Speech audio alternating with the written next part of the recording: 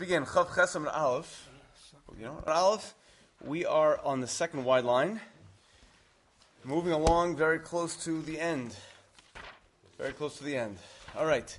Speaking of which, Tanar Rabbanan, Meis Pisom, person dies suddenly. Okay, this is a little bit of an unusual Gemara coming up, and we have to try to work together to figure out what to make of it.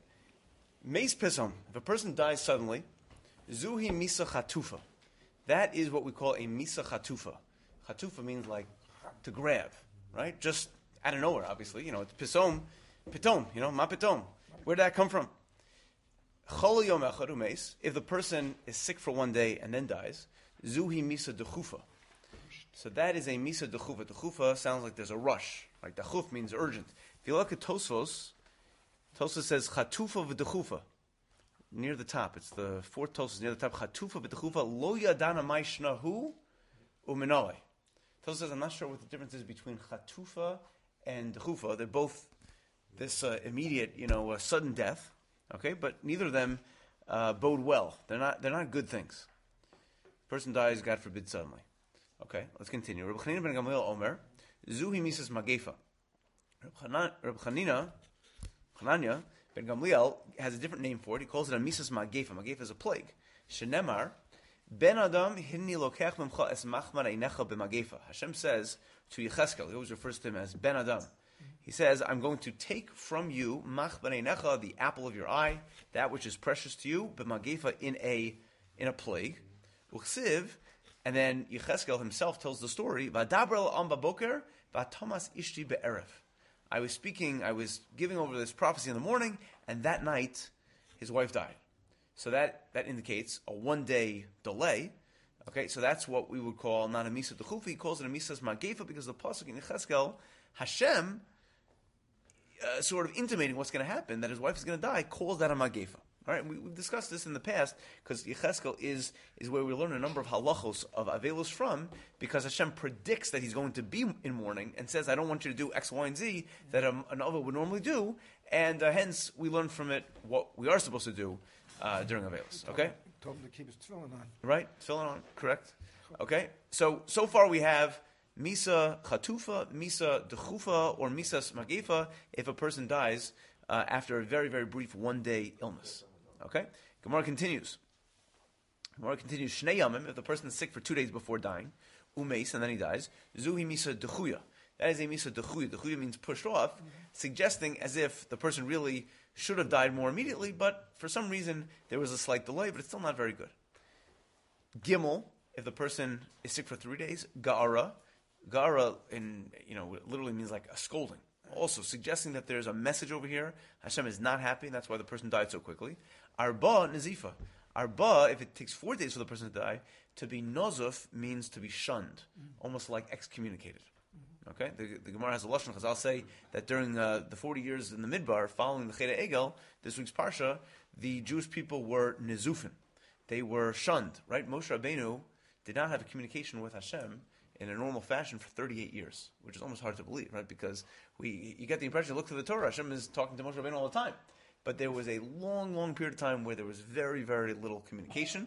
And the bulk of, if you think about it, Ba'aloscha, Shlach, Korach. Korach is basically the end of the very initial period of the Midbar. Just on the timeline, Jewish people got out of Mitzrayim in Nisan, okay, the first year. Then they went to Har Sinai. They stayed by the foot of the mountain for 11 months or so. Okay, so now we're in the second year of the desert, and then shortly thereafter there was Cheder Egel. Then they're already planning to move to Eretz Yisrael within a few days. They send Meraglim, they send spies, and it's all downhill from there. Okay, once Hashem says after the spies you're going to have a one-way ticket 40 years through the Midbar, right? So we have the episode of Korach, and we skip from Parshas Korach to Ba'aloscha, and 38 years go by.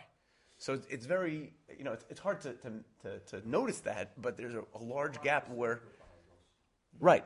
But Korach is the end of that, we'll say, earlier period within the first 2 years following Yetzias Mitzrayim, and then Chukas, we already see Aaron dies, Miriam dies, right? But I think the 38 years are in the middle of Chukas. Yeah. Correct. I was not being precise, but the point is, you have this whole story, and there's a gap which we pretty much ignore. Okay, so Chazal say they were nizufin. They were Hashem turned His back on them, so to speak. The Pasha Shlach that they were the Gezerah was. At the Meraglim, right. Shlach, but then Korach, the Ramban says Korach was a politician. He knew the right time to jump in. After the Jews were punished to be in the Midbar for 40 years, so he said, what better opportunity is there to grab the leadership, because everyone's looking at Moshe, look what you did. You got us stuck here in the desert, you sent us, you sent off spies. So he said, now's an opportunity when people are going to listen to me. Okay, so he took the opportunity. All right, let's continue. Chamisha zuhi misas kol adam. But if a person is sick for, l'chorah means a minimum of 5 days, that is called misas kol adam. That's a normal, so to speak, healthy, progression towards expiring. Okay, and what's the basis for that? What's the 5 days? So Chazal say 5 days is enough time for a person to prepare and write up his last will and testament and put his affairs in order. It's not sudden. The real problem with the sudden death description that we're talking about is that there's so much bahala, there's confusion, that everything happens so quickly. It's hard to really plan accordingly for a person's death. But 5 days already is enough time. Amr Chanan, what's the source? Reb Chanan said, Mikra, where do we see this in the Torah? Hein karvu yamecha lamus. Hashem says to Moshe Rabbeinu, Hein karvu yamecha lamus. Literally it means, behold, the end of your days are approaching. Okay? And we have a tradition, as we'll see in a moment, that was 5 days before Moshe Rabbeinu's passing. Now, it's important to note, as the Ritva says, Moshe Rabbeinu was not ill for 5 days before he died. He was not ill at all. How do we know he wasn't ill at all? The pasuk says at the beginning of Vayelech, and also at the end, Zos HaBracha, the final words of the Torah, it says, Lo chasa eino v'lo nos lecho. His eyes, his vision, everything was strong, and he was lucid. V'lo nos lecho means he was lechos literally means like moisture. I mean, he hadn't dried up. It's a figure of speech. Okay, he might have had a few wrinkles, but it means that he was still energetic up until the very end. And then he had a misas neshika. Hashem took him away with this kiss of death, which is a positive thing, which means that a super close encounter with HaKadosh Baruch Hu that draws the neshama out of the guf and brings it up to Shemayim. So Moshe Rabbeinu was told 5 days before he was going to die that he was going to be taken up to Shemayim. So the Ritva says it doesn't mean that he was sick before he died, but it means that he did have that heads up to plan for no longer being here. What did he do? Moshe Rabbeinu actually had a very active last few days of life. Chazal actually say on the last day of life he wrote 13 Sifrei Torah. Mm-hmm. One for each of the Shvatim, one that was going to be kept in the Aron Kodesh. There's a whole sugi about that in Bava Basra. Maybe we'll talk about that Simchas Torah time. It's a question, how do you write 13 Sifrei Torah in one day? You ask a sofer what it takes nowadays. It could take months and months of Sifrei Torah. Not only that, but the real pella, the crazy thing is, Moshe Rabbeinu died on Shabbos. So how do you write Sifrei Torah on Shabbos? That's another question. But it is important to note, the reason I'm making a big deal about the fact that he died on Shabbos was because we recall that constantly. Every Shabbos, when we say Tzidkas Chatzedek Li'olam, right? We know Tzidkas Chatzedek by Mincha. That parallels Tachanun in some way, right? When you don't say Tachanun, if it's Rosh Chodesh, you don't say, right? Tzidkas Chatzedek is Tziduk Hadin. It's accepting divine judgment. Because at that juncture between Mincha and Marav, the afternoon of Shabbos, that's when Moshe Rabbeinu passed away. So there's a few things we do that reflect the fact that, not veilus, but there is some sort of understanding that this is an auspicious time or a sad time because we lost Moshe Rabbeinu at that time. Things we don't do. There's a halacha. You saw it. What's that? Oh, really? I never heard that. I never heard that. I didn't either. In Brooklyn, is that what it said? Is that what we do in Brooklyn? Yeah. Wow. That's what it said. Okay, I was not aware of that. There is something about not drinking water from the rivers. That may have to do with the bigger issue of the neshamos coming back from Gehenna because they're off from Gehenna duty on Shabbos. But one thing which is fascinating, the Gemara says earlier here, it's in Shulchan Aruch, that when a nasi or the Rosh Beis Medrash, the Abbesin dies, Beis Midrash Batal. If the Rosh Hashiva dies, then you shut down. You don't have learning that day. You don't have shurim that day. Everyone comes to the Levaya, right? So Beis Midrash Batal. And we have a few instances in history and in Tanakh because we know whenever we had a king, the king was also like the head of the Sanhedrin. David HaMelech wasn't just a king. He was not just a political leader. He was also a great Talmud Chacham. So everything stops. The Beis Midrash stops. So we don't learn. That's one of the reasons why I think in many shuls such as our own, we eat shal shuras between Mincha and Marav, as opposed to having a shir. It's a very convenient time to have a shir, but instead we We have Shal Shudas. What do people learn between Mincha and Ma'ariv? They learn Pirkei Avos, right? So Pirkei Avos is not really Torah; it's more Musar. And where does it come from? Moshe Kibel Torah Misinai. So it's almost like Azkara, in memory of Moshe Rabbeinu at that window of time between Mincha and Ma'ariv. So something to think about. Moshe Rabbeinu was given this warning 5 days before. How do we know 5 days? So the Gemara darshans that pasuk, Kain Kavri Yamecha Lamus. This is at the very end of the Torah. This is in Zosa Bracha. So the Gemara continues, beginning of the next line, we are 1, 2, 3, 4, 5, 6, 7 lines from the wide lines. Hein Chad. The word Hein is a hint to 1. We'll get to that soon. Karvu is plural. Trey, that's 2. So we got 1 plus 2 is 3 so far. Yamecha, days. Minimum days is 2, right? So we have 5. Hachamisha, that's 5. Okay? So that formulation, Hein Karvu Yamecha, Lamus, is a remez to 5. Okay, everyone got the math there? Okay? But what does that mean? Why does that word Hein mean 1? So the Gemara says, Hein Chad. The word Hein means 1. Shekain beloshon Yavani koran la'achas hein. Because in Greek, the word hein means 1. Okay, so you're laughing. Okay, oh boy. All right, I'm gonna have to say a pshat over here if you're laughing. Okay, so there is a pasuk that the Gemara elsewhere. This is an idea the Gemara has in a few places in Shas that hein is the number 1. There's a pasuk in Mishlei, I believe, that says hein yiras Hashem hi chachma. Hein yiras Hashem hi chachma, which Chazal understand to mean because of this hein, this 1, this identity principle, that the greatest form of wisdom is Yiras Shamayim. Okay, so that's another usage of where in a pasuk in Tanakh the word hein means 1, which has to make you wonder, right? So we have a pasuk in Tanakh, we have a pasuk in Chumash. Hein means 1. It's Greek. So where else do we find in Shas that it seems like there's other languages that somehow? Totafos. Oh, okay, totafos. Gemara says, what is the word tota? Totafos is not phylacteries. What in the world are phylacteries? I don't know what phylacteries are. Okay, but totafos I know are tefillin. But where does that come from? That's not Hebrew. So the Gemara says, tat ba'afriki shtayim, that the word tat in African, I don't know what part of Africa, but there's some African language where tat means 2, and there's another language called kafti, I think, where it also means 2. So 2 plus 2 is 4, and there's 4 sections of your tefillin, 4 parshios, so that means 4. But what in the world is going on? So lahavdil. Okay, I'm saying this more. There is an obligation. There is an important inyan to we'll just say negate apikorsus.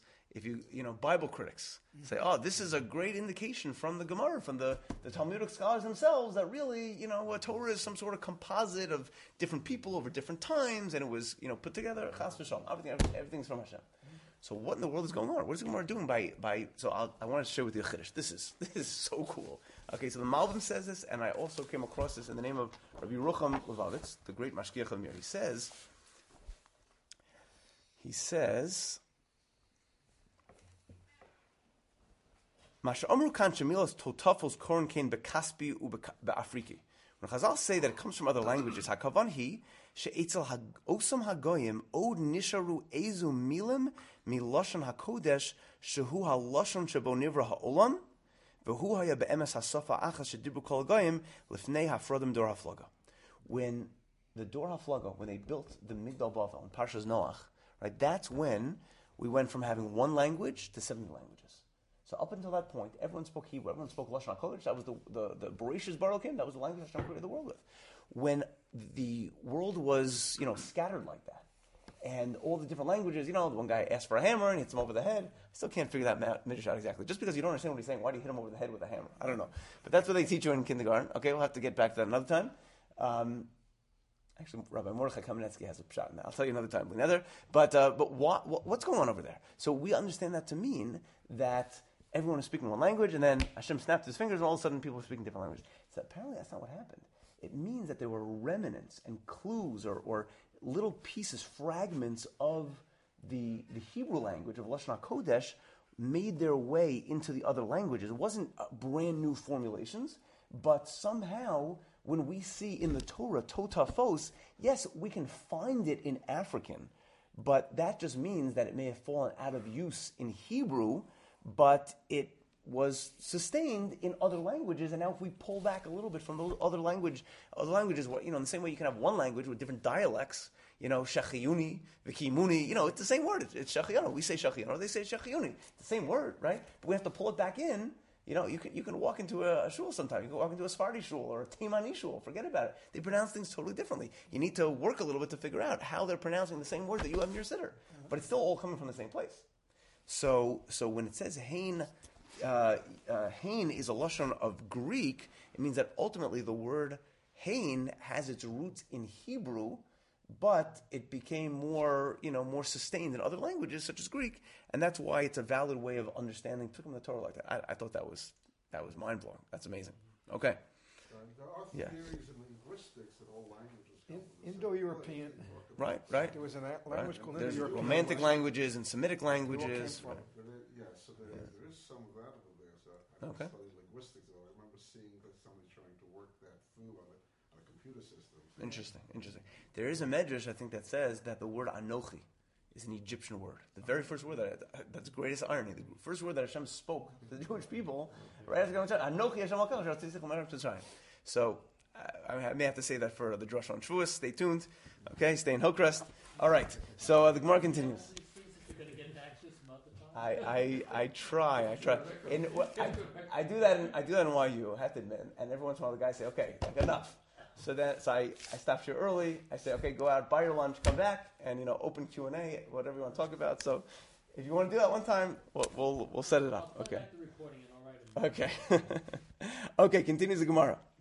So that's how we derive 5 days. Moshe Rabbeinu got a 5-day warning, and that is a paradigm for anyone, even if you're not Moshe Rabbeinu. But a person who's sick for 5 days, and they have that advance notice, so to speak, that they're going to die, that's a healthy, almost a gift from Hashem, that it wasn't sudden. Okay. Oh, I think we learned that Medrash that a tzaddik gets to visit his place in Olam Haba a month before he dies. Does that sound familiar? I don't know. Okay. Okay. Gemara continues. Meis b'chamishim shana zuhi misas karis. A person dies at the age of 50. That is what we call karis. Okay, that's called karis. We're going to see. It doesn't mean 50 per se. It could mean somewhere between 50 and 60. Had a relative who died, I think, at the age of 57. He had brain cancer, and it came time for another member of the family had a child, and they were talking about naming the child after that relative. So there's a minhag that you don't do that. A person dies unusually young. It's I don't know what you want to call it, a bad omen, some sort of school that we generally name people after, not after people who died unusually young. Sometimes, if it's very important to preserve that memory, they'll add a name. It'll be Shlomo or Shlomo Zalman, something like that. Made the name Alter. Okay. Because Alter means old. He should live a long life. Chaim, something like that. They're going to fall in love with mother son. Depend on how that young person died, because he was killed in the Holocaust, for example. Okay. Yeah. But what if you have Karis? Naming after someone in the Holocaust is not a... That's kadosh. Someone who died of Kiddush Hashem. Okay. They don't say, well, he died young because Right. he died in a concentration camp.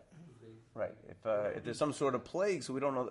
It may not be so easy to say that that's kares. If it's something which affected a mass population. What if you have Karis after when you? Okay. So hold on. Stay tuned. This is everything you ever want to know about kares. Okay. We're afraid to ask. Here we go. So the Gemara says, "Chamishim shana zui misas kares." Person died at the age of 50. That's kares. Chamishim shtayim shana zui misas shel Shmuel haramasi. We'll come back to that. Shmuel died at the age of 52. Okay? Now, there may be a reason for that. We're not indicating that Shmuel died at that age because of kares, but if we have time, that actually does come back in the Gemara, so don't worry. I'm not just pushing you off. Just on a practical level, I mean, this is all interesting, all these, but what are we supposed to get out of this? Yeah. I'm so happy you asked. Okay? Because that is a question that both Ein Yaakov and the Meiri ask. Okay? Let's get the whole picture over here, and then we'll come back to it. I'm happy you asked that question.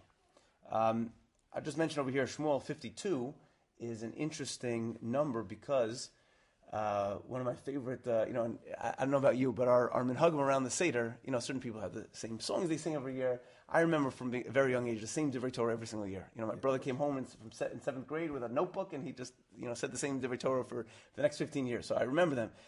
But there's a famous pshat in the Haggadah when Rabbi Elazar ben Azariah says, "Harei ani ben shivim shana V'lozachisi shetei Omer Yitzias Mitzrayim B'leilos Achadorsha Ben Zoma v'chule v'chule. Okay, I don't want to give away too much of the Shabbos Agala Drasha. But what does it mean? Harayani Kiben Shivim Shana. Rabbi Elazar ben Azariah, the Gemara says he was 18 years old, right? 18 plus 52 is 70. So some of Farshim say he was a Gilgal. He had the same neshama of Shmuel Hanavi, who died at the age of 52. Okay, so this is how we know it. Okay, continues the Gemara. Shishim zuhi misa b'dei shamayim. 60 is the age of misa b'dei shamayim. So what's misa b'dei shamayim? Misa b'dei shamayim, simple pshat. Okay, we're going to roll back on this, but simple pshat is misa b'dei shamayim. For example, a person eats truma. If a azar, a non-Kohen, eats truma, so he's chayiv misa b'dei shamayim. It just means it's not punishable by Beis Din. It's not capital punishment like murder or something like that.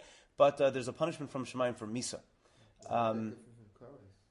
Okay. So that's one of the things we still have to talk about. But one thing we do know for sure is when you look at the al chetz at the end of the the long list of al chetz in the Vida and Yom Kippur. So the last section is al chetz shechatanu l'fanecha, not bonus abrasa. That's al chetz shechatanu l'fanecha chayiv moleha korban ola. Then korban chatas, korban osham, olav yor, and then you get to the Beis Din korbanos, right? Beis Din punishments. But before we get to skila shreif harig v'chanik, that's the last ones. First, there's one misa chayavim misadei shemaim. Then the next one is karis. Okay, so they're avari, right? So it's mentioned in increasing severity. So the last things on the list are skila shreif harig v'chanik. Misa b'dei adam is considered a more severe type of punishment. Probably more painful, perhaps. I don't know. But Misa B'dei Shemaim, we know from that, that liturgy that it's not as severe as Karis. Okay, I don't know if we're learning like Bav Metzia next, but it's definitely not as juicy as some of the things we're doing right now. It's a different type of juicy. But okay. More embarrassing and instantaneous. Right. Okay. So what we know so far is ages. Okay. But I want to warn you because this may not be the correct reading of the Gemara. Misa B'dei Shemaim. If you look at, I don't know if you have it on the side, Rabbeinu Hananel. Rabbeinu Hananel has a different gears in the Gemara that Shishim is not Misa B'dei Shamayim. It's actually Misa's Kol Adam. He understands this Gemara is not saying that 60 is problematic or indicating divine punishment, but it's just normal. 60 already after the age of 60 is within the realm of a natural, meaning the words Misa B'dei Shamayim doesn't have to mean a punishment, divine retribution. It can just mean this is, naturally, Hashem says this is your set allotment of days. Okay, so there is a little bit of debate as to whether or not this is meant to be death. Doesn't say 70? Okay, we're going to get to that. Take a little detour quickly. Tosas Misa B'dei Shamayim b'Shishim. B'Yushalmi mapik mi meisei midbar. Damrinan lo meis echad mehem pachos mi ben Shishim. The Yushalmi says, where do we derive this? From the people who died in the desert. We spoke about before, right after the Meraglim, it was decreed that all the people who were alive in the time of the desert would die within that next 40-year period. However, it also says that it only applied to the people who were 20 and up. Okay? So it means that 20 and up plus 40 is 60, right? If you were 18 years old, so you only made it to 58, you weren't Chai Misa. But if you were already 45 at the time of the Midbar, right? So it means that you probably died 15 years later at the age of 60. So we learn from there, this is taking the approach that we do mean Misa B'dei Shamayim, that 60 is a punishment, okay? But let's continue. Amar Zutra, Mikra, what is the basis that we should call 60 years old, that there's significance to this age? Dechsiv, there's a pasuk in Eov. Tavo bekelach eli kever. You will come bekelach to the grave. Okay? Bekelach begematria shisin havu. And the gematria of kelach is 60. What's going on over there? Eov, right? Eov underwent the worst sufferings that any human being can imagine. Chazal tell us it's because he was on the Beis Din. He was one of the ministers advising Paro. Paro was trying to figure out what to do with all these Jews who were filling up, Egypt. So Bilam said, let's put them in slavery. Yisro said, no way. He objected and he ran away. And Eov, he was quiet, so he didn't object. More in Sota, I think, Daf Yudal, Daf Tezvav. And Eov was punished. It's even worse, it seems, but maybe not. So he went through the suffering, and over a major part of the Sefer, Iyov is a big Sefer, is philosophical debates of his friends, trying to piece together and make sense of what happened to him. His wife died, his kids died, he lost all his money. So one of his friends tells him, okay, obviously you're suffering, but you should know that if you accept these punishments or whatever, this type of suffering, willingly, that will ultimately be a reward for you. That will allow you to, by the end of your life, to enter the grave, with so to speak, like a clean slate. You've wiped out whatever Averis you had, even though Iyov, according to many, was a very big tzaddik. Okay, so he tells him, at the end of your life, you're going to go at 60 to the grave. Sounds like 60 is pretty good. Okay, so this may indicate that 60, Misa B'dei Shamayim, means this is a normal, natural death. Okay? Continues the Gemara. Shivim Seva. 70 is considered Seva. Seva is what we would call in English, a ripe old age. Great. Shmonim Gvuros. And 80 is strength. D'chsiv, as you quoted before, Yimeshno Seinu Bahem Shivim Shana. Our days are 70. Then Megvuros Shmonim Shana. But if you're extra strong, so then you may even last for 80 years. So when it says that 70, right? When it says that 70 is the age, so it's not clear. We call that seva. It sounds like it's a full life, right? So, but it also says Yemei Shnosem. That seems to indicate that that's also a natural longevity. So it could mean that anywhere from 60 to 70, right? But if you actually make it to 70, so then that's seva, okay? And that's and then you go beyond that. That's 80. That's gvuros. Let's just think for a second over here. We call 70 ripe old age. So, this actually, is focused on in the Mishnah, the 5th parak of Pirkei Avos, where it talks about, 18 years old to get married, at different ages you learn different parts of Torah, then it continues 30, 40, 50, 60, 70, 80, 90, and 100. So, when it says shivim, so here we have seva. Seva means old age. That it sounds like there's a positive thing to be ripe. What's old and what's ripe old age? So some of the Farshim say it means that at that point the body has slowed down enough to start signaling to a person that you're not going to live forever. That's considered a good thing. When I think the Chavetz Chaim said that every gray hair is a hazmana to the Beis Din Shel Maila. It's a summons. It's a reminder. When you look in the mirror, just it's good for us to know that we're not here forever. You're telling the right crowd. I got a few gray hairs myself. More than security okay. True. Okay. True. Okay. Don't wait past 70 years. But that's considered a bracha. We're supposed to be thankful that we don't die suddenly, right? Yaakov Avinu died, right, at 147, but he asked that I shouldn't die suddenly because I'm not going to be able to arrange for my affairs. And before that, people would, that's the old saying, people would sneeze, gesundheit, and God bless you, and that would be it. So it is considered a good thing to know that the end is coming at some point. But it's interesting that the next stage in life is shmonim, is gevuros. You usually don't go up. Right? How do you go from being at a ripe old age to now I'm the strong man, Gevura, right? So what's going on over there? So I think the pshat is because obviously it's a praise for someone who's zocha to that, someone who could reach the age of 80. That's a blessing, but it also could mean that Gevura, there may even be a renewed strength that's given to a person.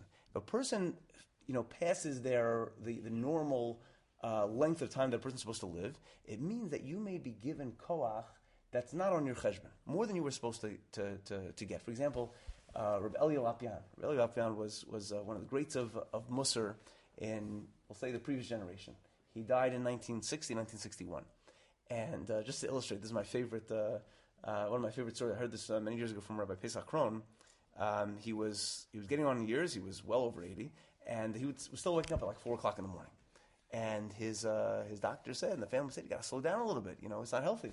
So he said, I can't. They said, I'm going to come to Shemayim one day, and they're going to give me the big test.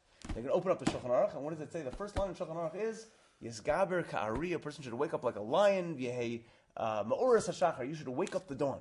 Right? So he said, I'm going to get the first question wrong. I got to do this. So at the age of 80, he was asked to start a yeshiva. And at 80, he wanted to retire. He wanted to just sit and and learn and take it easy. And I think he went to the Chazon Ish, and the Chazon Ish said, "You need to do it, because how do you know if the reason why you're alive right now is simply based on your cheshbon? Maybe the reason Hashem is giving you the strength that you have is because of what you can do for other people. Sometimes we get blessings because of what we can do with it, and sometimes we get blessings because of what we can offer to other people. Even our wealth, right? Sometimes we're given money simply because of the opportunity or the test to see if we're going to spend it in the right way. So he said, okay, you have to, as long as you have the strength to give to other people, go do it. And he lived to almost 100 years old. And who knows, if he hadn't made that decision, if he would have said, I'm just going to, pull back in and do my own thing, who knows, if he would have lived for 1 year or 5 years, or who knows. So Shmonim Gevuros teaches us that there can be more to life, but you have to appreciate what the purpose of that extra strength is for. Maybe it's, I'll tell you something, one of my Rebbeim, Rabbi Yaakov Neuberger from Bergenfield, he said to me once that he believes his generation, and I'm sure many people here also, it was a generation where people didn't have grandparents, either because of the Holocaust or people didn't live as long, they didn't have grandparents. And he said, this was when my wife and I had been married for a few years. My wife was in the PhD program, and I was learning full time. And, you're juggling the kids also. And he said, this HaKadosh Baruch Hu gave our generation where there's more couples where they're both working, and there's just life is busier than it ever was. And he also gave this generation grandparents to help out with the kids. So Hashem gave everyone around the table, the blessings of grandchildren, and the life and energy to be able to be more helpful, okay, to pass that forward to, a generation or two ago, people didn't live as long. And part of that blessing is also to be able to share it with others. Okay. Okay. Everyone should be zocha, everyone on Zoom, everyone here, to live many, many, many, many more years and have lots of nachas and be able to give all the blessings that Hashem endows them with to help others and enjoy them, and let others enjoy them as well. Oh, my father just had a fifth generation. Wow, great-grandson. Wow, can I know her? Unbelievable. What a bracha. Yeah. Okay. Continues the Gemara. Amar Rabba. Mechamishim at Shishim Shana Zuhi Misas Karis. Now the Gemara clarifies a little more what we were talking about before. Between 50 and 60, even though we had a brisa before that said 50 is Karis, in reality it means between 50 and 60 are Karis. But we didn't want to explicitly say that anywhere in that range of 50 to 60 is Karis, because that would look bad for the fact that Shmuel died at 52. So I had mentioned before, I think the Ran points out that if you look at the pasuk in Shmuel, right, where did Shmuel come from? He came from Chana, right? And Chana came to the Mishkan, and she made a special tefillah that he should have a child. She was not zocher to have children. So it says in Shmuel that at the age of 2, she brought him to the Mishkan to grow up in the Mishkan, and Eli HaKohen would raise him. And I forgot what the lesson of the pasuk is. She davened that he should live ad olam.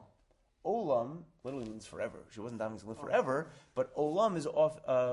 We have this in Mishpatim, right? V'nirtzah Adonai v'sazno b'martzea v'avodo li'olam. Right? After the Eved chooses to stay, ahavtis Adonai. Right? He says, I want to stay by the master even after the 6 years are up. So then he gets his ear pierced, and then he stays la'olam. Doesn't mean forever, it means until Yovel. So a 50-year period is sometimes referred to by the Torah as forever. It's a very long time. So her tefillos were answered.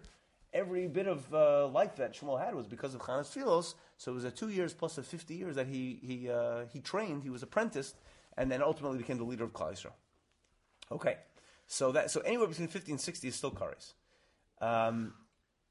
Okay, so now Tosfos over here, just in the interest of time, I'll just try to summarize outside. You asked what the difference between Kares and Misa B'dei Shemayim is. So there are a few different opinions. Tosfos in Yevamos talks about this. Tosfos in Shabbos talks about this. Some say that Kares is simply a description of children or no children. If a person has children, God forbid he could lose them. If he has no children, then he's not going to have any children. Okay? So that's one understanding of Kares. Others say that's not the only definition. It's also, based on our Gemara, it's also subject to just the longevity, how young he died. Now, let's take a little peek at this. If you look at Tosfos the Ramaskal Meis B'Chamishim Zui Misas Kares, in the middle, I have it over here. Ben Chamishim Shana Yashuv Mitzvah V'od Mimesh Nosav. He doesn't talk about it fully over here. Look in the next Tosfos, where we left off, actually. That we said about the people in the Midbar, right? We said, Lo meis echad mehem palchus mi ben shishim, u'misa dahacha mashma zuhi misa b'dei shamayim. Okay? So that we said that 60 years old Just like in the Midbar, they died at 60, v'karis b'chamishim at shishim, v'lo shishim b'chlal. So any age up to 60, up to 59 and a half, that's still karis. The zesh zaru nichras, and when we say that the person's children are going to die, that could also be within that age range of 50 to 60. Yesh mefarshim the chamishim hi misu b'dei shamayim. Some say that 50 is misu b'dei shamayim. V'chi'isa b'hadi zaro have karis. And if his children also die, that's karis. So in other words, what the Tosafot I think is saying is that there's one opinion that it's based on just age, and the other opinion says no, there's no difference between karis and b'dei shamayim as far as age is concerned. It's just an opinion of the children. So it could be that between 50 and 60 are both the range of karis and b'dei shamayim. The only difference is how that affects the kids. Okay? We'll get to the question of what if he passes 60 and then he's chayav karis. Let's read a little bit more, almost done. Back in the Gemara, Rav Yosef kahava bar shisin avidlahu yom hatav l'Rabbanan. When Rav Yosef turned 60, he made a party. Yom hatav, he made like a Yom Tov. He made a happy day for the Rabbanan, for the people in the Beis Medrash. Amar nafki l'mikaris. He threw a kiddush to celebrate the fact that he, at the age of 60, he was no longer subject to karis. He outlived karis. It happens to be Rav Yosef is elsewhere in Shas, he makes parties. Where else do we find he makes a party? He makes a party because Rav Yosef was blind, right? So Gemara Bava Kama says that originally he said, I'll make a party for anyone who tells me that he's chayiv in mitzvos. Because that's a debate in the Gemara over there. If someone's blind, are they chayiv in mitzvos? If he's a deaf mute, for example, if that's the disability he has, God forbid, so then he's patur from mitzvos. So what about a blind person? So he said, if someone can prove to me that I'm chayiv in mitzvos, I'll be very... No, first he said, if someone can tell me I'm patur from mitzvos, I'll make a party. Then he heard a memra that it's godol mitzuva v'yosa mimisha ein mitzuva v'yosa. It's better to be commanded, right? If let's say a woman shakes a lulav and esrog, or I shake a lulav and esrog, she can volunteer to shake a lulav and esrog, but she's not obligated to do so. I get more schar as a man for shake a lulav and esrog than she does. What do you mean? She's volunteering. She deserves a medal of honor. Yeah, but I have a yitzhahara. I have an internal pushback, something that's trying to prevent me from doing the mitzvah. So I get more schar because I overcome that obstacle. So Rav Yosef said, I'll be happy. I'll throw a party for anyone who can prove that a blind man is chayiv in mitzvos, because that actually gives me more reward. I thought it's a big deal if I volunteer to do mitzvos because I'm exempt because I'm blind. But now I learned it's even better to have the mitzvah and do it than to volunteer it when you're not obligated to do so. So here he says, I'm going to make a party when I'm 60. So the poskim do say, like, is this a thing? Is this something we should be doing when we're 60? We don't really see that people have that practice. So there were two different traditions. There were parts of Klal Yisrael throughout the generations who did make a celebration at the age of 60. Others made a celebration at the age of 70. The simple explanation as to why we don't do this nowadays is because it could be an ayin hara. We're not supposed to draw too much attention. Okay, it's one thing if like the family gets together and go out for dinner for the 70th birthday. Okay, but to really make a second bar mitzvah or whatever, that already is maybe asking for too much attention. My wife gave a surprise kiddush for me. Okay. She made sure I was laning that week. So. Okay. Okay. So Amar Abaye Nihid Nafik Leimar Mikaris the Shani Mikaris the Yomi Minafik Mar. So Abaye says before you throw your party, hold on a second. It's true you survived the years of karis, but you haven't really survived the days of karis. What does that mean? It's going back to what we started with, that if a person dies suddenly, after 1 day, after 2 days, right, that's a bad sign. So it could be that there's still a chance to be punished in a different way. Amarle, Rav Yosef said, Nakot lach mia palga biyadcha. He said, you're right, I'm not totally in the clear, but you know what? Whatever it is, literally, Nakot lach mia palga, I'm going to hold on to whatever I can hold on to. Okay? You think, Nebuch, he was blind, he forgot all his learning, whatever I can celebrate, I'll celebrate. Right. It's also something to be happy about. Rav Huna, nach nafshei pisom, Rav Huna died suddenly. Havakadaigi Rabbanan, the Chazal, the rabbis were afraid. What does that mean? Rav Huna, he died suddenly. We said before that's a very bad omen. Tanalu Zuga de Mahadyav, two Talmidei Chacham, a Zug, a pair from this place, Hadayev. They taught a brisa which resolved the fears. Lo shanu el shel gilig vuros. Of a gilig vuros, zuhi misas nashika. When did we say that if he dies suddenly, it's a bad sign? That's up until 79. Once a person reaches gvuros, once they reach 80, so then if he dies suddenly, that's not a bad sign. That's misas nashika. So I think what that means is, right? How do you interpret sudden death as a good thing?